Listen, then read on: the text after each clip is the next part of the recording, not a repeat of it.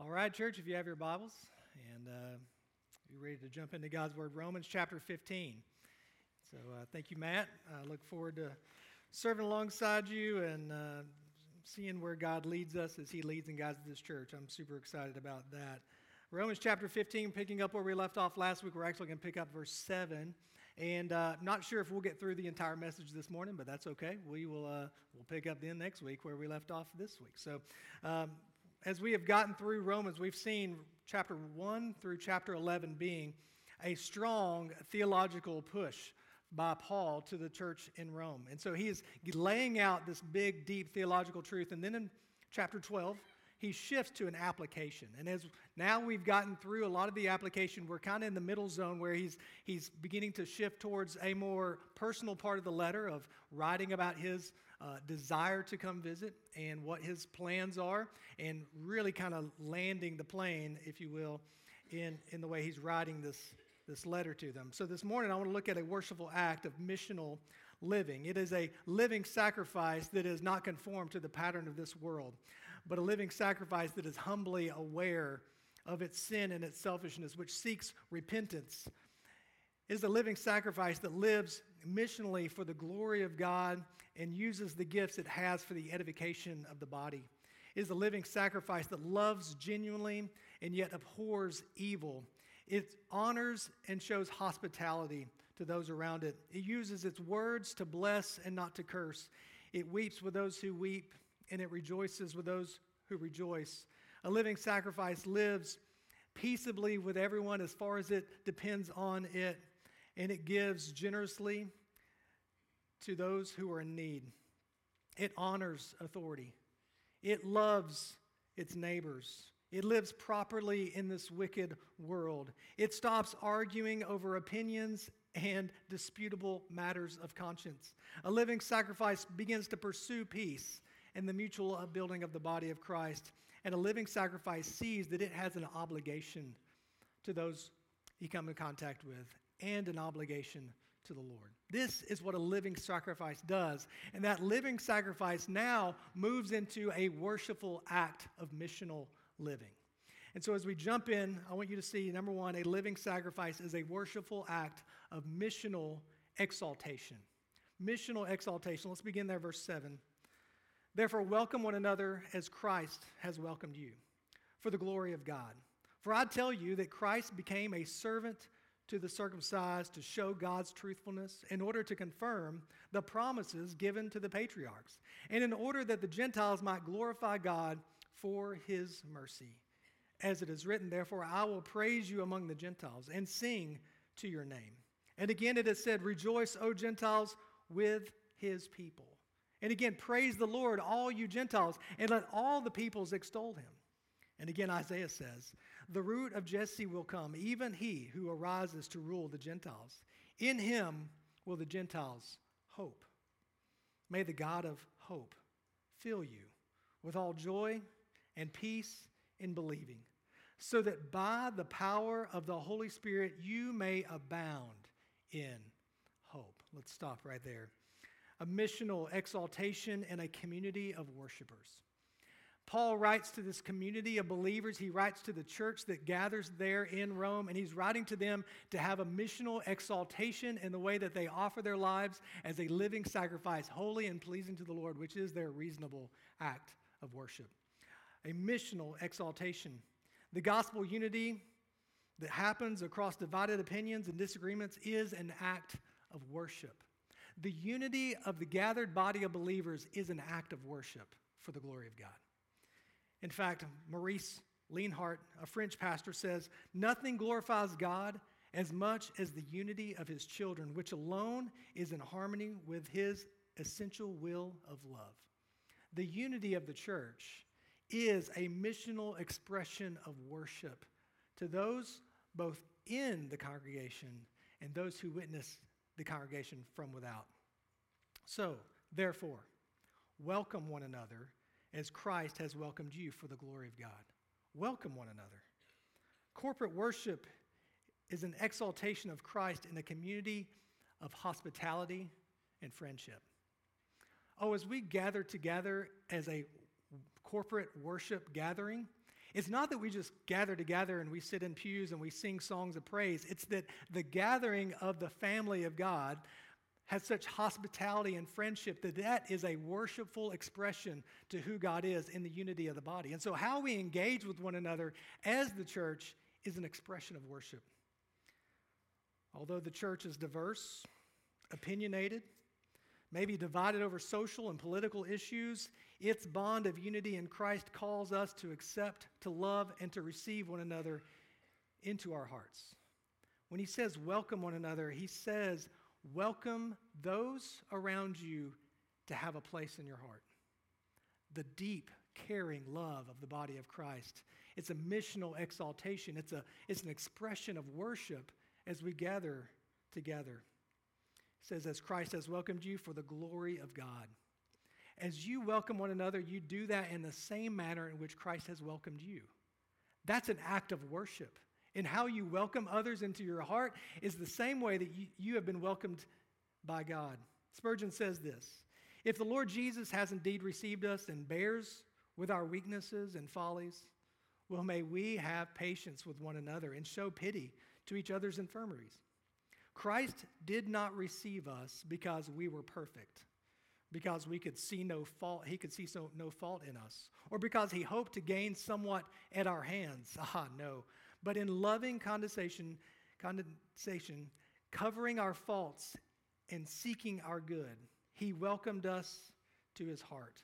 So in the same way, and with the same purpose, let us receive one another. As Paul writes this, he's writing to a church, and he says, listen, the way that you love one another and welcome one another in is a worshipful act. And in order to do that worshipful act, it's going to take sacrifice.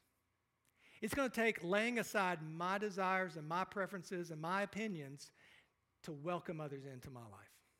This is what the church is called to. It's called to be a missional exaltation of Christ-centered praise. The second thing I always see, a missional exaltation and a Christ-centered praise. Pick up there in verse 8. For I tell you that Christ became a servant to the circumcised to show God's truthfulness, in order to confirm the promises given to the patriarchs, and in order that the Gentiles might glorify God for his mercy. As it is written, therefore, I will praise you among the Gentiles and sing to your name. And again it says, rejoice, O Gentiles, with his people. And again, praise the Lord, all you Gentiles, and let all the peoples extol him. And again, Isaiah says, the root of Jesse will come, even he who arises to rule the Gentiles. In him will the Gentiles hope. We see as Paul has been leading us into this understanding that the Gentiles have been grafted in to God's people. He's saying that the purpose was that there would be worshipers from every tribe and language and tongue, and they would be invited in. And so he's saying Jew and Gentile, weak and strong, rich or poor, slave or free. The church meets together to praise Jesus Christ. No matter how you come in here, there is a unity of the body that is an expression of missional exaltation. Galatians 3:28, there is neither Jew nor Greek.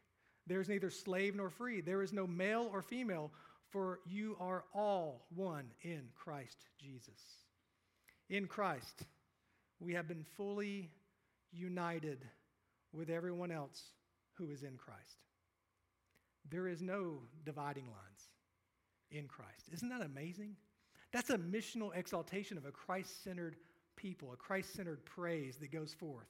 And that's why, and you may have picked up on this, our goal as we gather together in corporate worship is, yes, number one, before we ever come in here and sing songs or listen to the teaching of God's word, it's to be a people who welcome one another into our hearts, that we would be a family of God. That's an expression of worship. And number two, that as we sing songs of praise, we do it unified in Christ with a Christ-centric praise. We're not just going to sing about the things that we get. Those are great songs. We sing about who Christ is. It's a Christ-centered exaltation because that is the only thing that joins us together, is who Christ is. So there are no lesser Christians in the family of God. There are no degrees of who is closer to God or farther away from God. God's plan is to be glorified And that plan has always been to enlist people of every nation and every tribe and every tongue, unified in the bond of Christ. This is the call on the church. This is why in Matthew 28, 19 through 20, you have the Great Commission call. Go therefore, make disciples of all nations.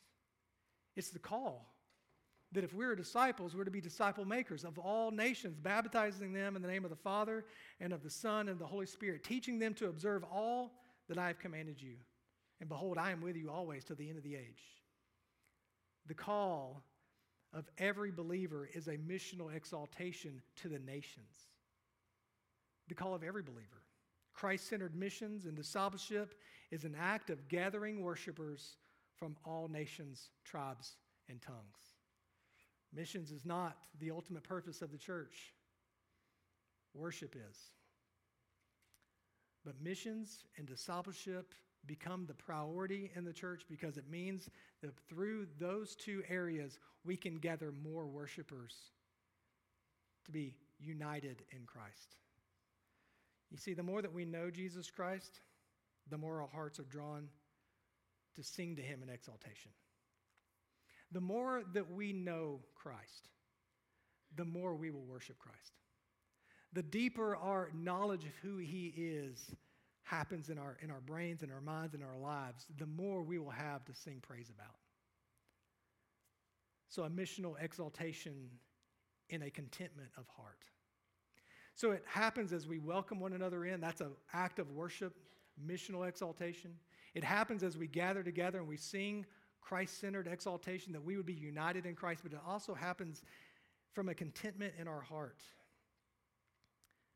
May the God of hope fill you with all joy and peace in believing, so that by the power of the Holy Spirit you may abound in hope. Philippians 4, 11 through 13, Paul writes here about contentment. I have learned in whatever situation I am to be content. I know how to be brought low. I know how to abound. In any and every circumstance, I have learned the secret of facing plenty and hunger, abundance and need. I can do all things through him who strengthens me. That verse right there often gets written on the bottom of your athletic cleats or whatever it is, right? It's Philippians 4:13. But it's sandwiched in this letter about persecution and a life that is laid on the altar of missional exaltation. Paul is saying, I have laid my life on the altar of bringing people into a knowledge of Jesus Christ. And I've faced all kinds of highs and lows while doing it. And I've learned the secret that there is a contentment that wells up within me that is the driving force of worship in my life, a driving force of missional exaltation. It's the God of hope. The God of hope, the giver of hope, the object of our hope, the source of our hope. But if we substitute something or someone or some circumstance as our giver of hope, as our object of hope, or our source of hope, we will be crushed. We will be depressed. We will be discontent when that thing ceases to satisfy. We will then be met with sorrow rather than joy, and distress rather than peace. When we allow something or someone other than God, the God of hope, to be our focus for contentment, we forfeit a powerful witness of worship, because our worship then has moved to be idolatrous, and it is just like the rest of fallen humanity. The church is to be full of hope, a place where our eyes are fixed on the one who gives hope, who is the source of hope, who is the sustainer of hope. But if the church gathers and that object and that source of hope has moved towards something else, we become a group of people who are full of idolatrous worship that simply give lip service. John Piper would say this: he appeals to the God of hope, not first the God of peace or the God of joy or the God of love, but the God of hope. And his appeal is that this God would work in us so that we abound in hope. That means overflow in hope, brim with hope, be full of hope. Hope pushing out all contrary emotions, discouragement, depression, fear, anxiety, grumbling, bitterness. Hope does not coexist well with these things. And when it is abounding and overflowing, they push these contrary emotions out.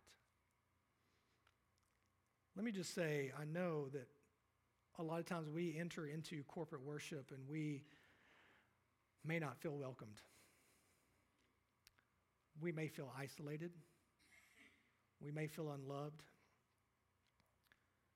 We may feel like our focus is off.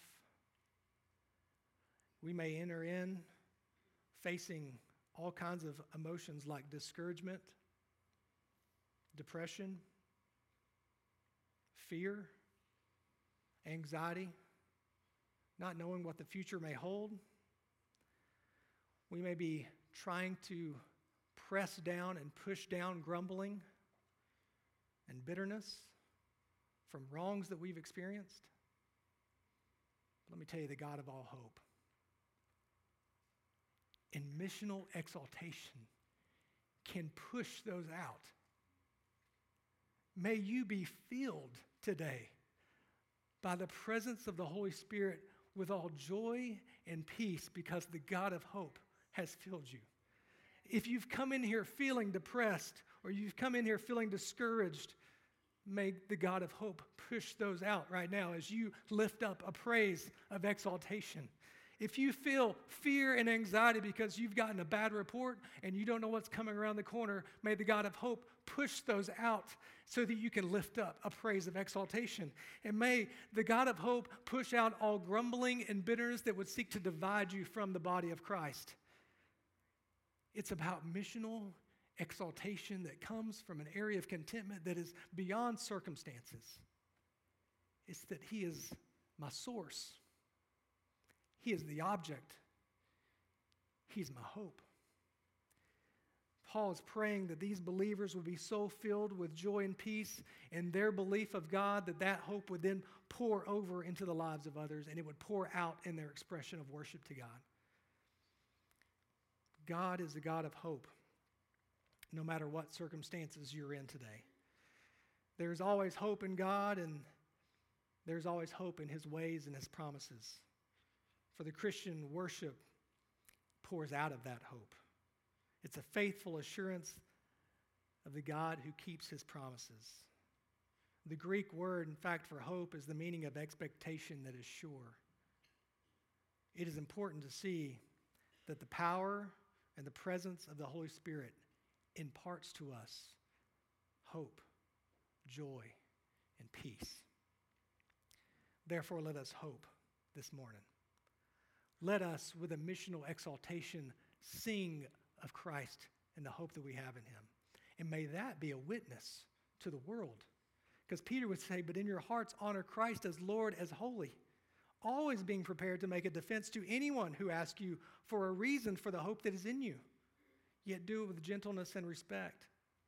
As we worship as not just those who gather together and sing, but as we worship with those who have welcoming hearts, as we worship as those who are Christ-centered in our exaltation that goes missionally, as we are those who gather together so full of the Spirit that hope begins to pour out of our lives no matter what circumstances we're in, that there will be those who come up and ask us for a reason of the hope that we have, and that we would be given the opportunity then with a missional exaltation to tell them about Jesus Christ.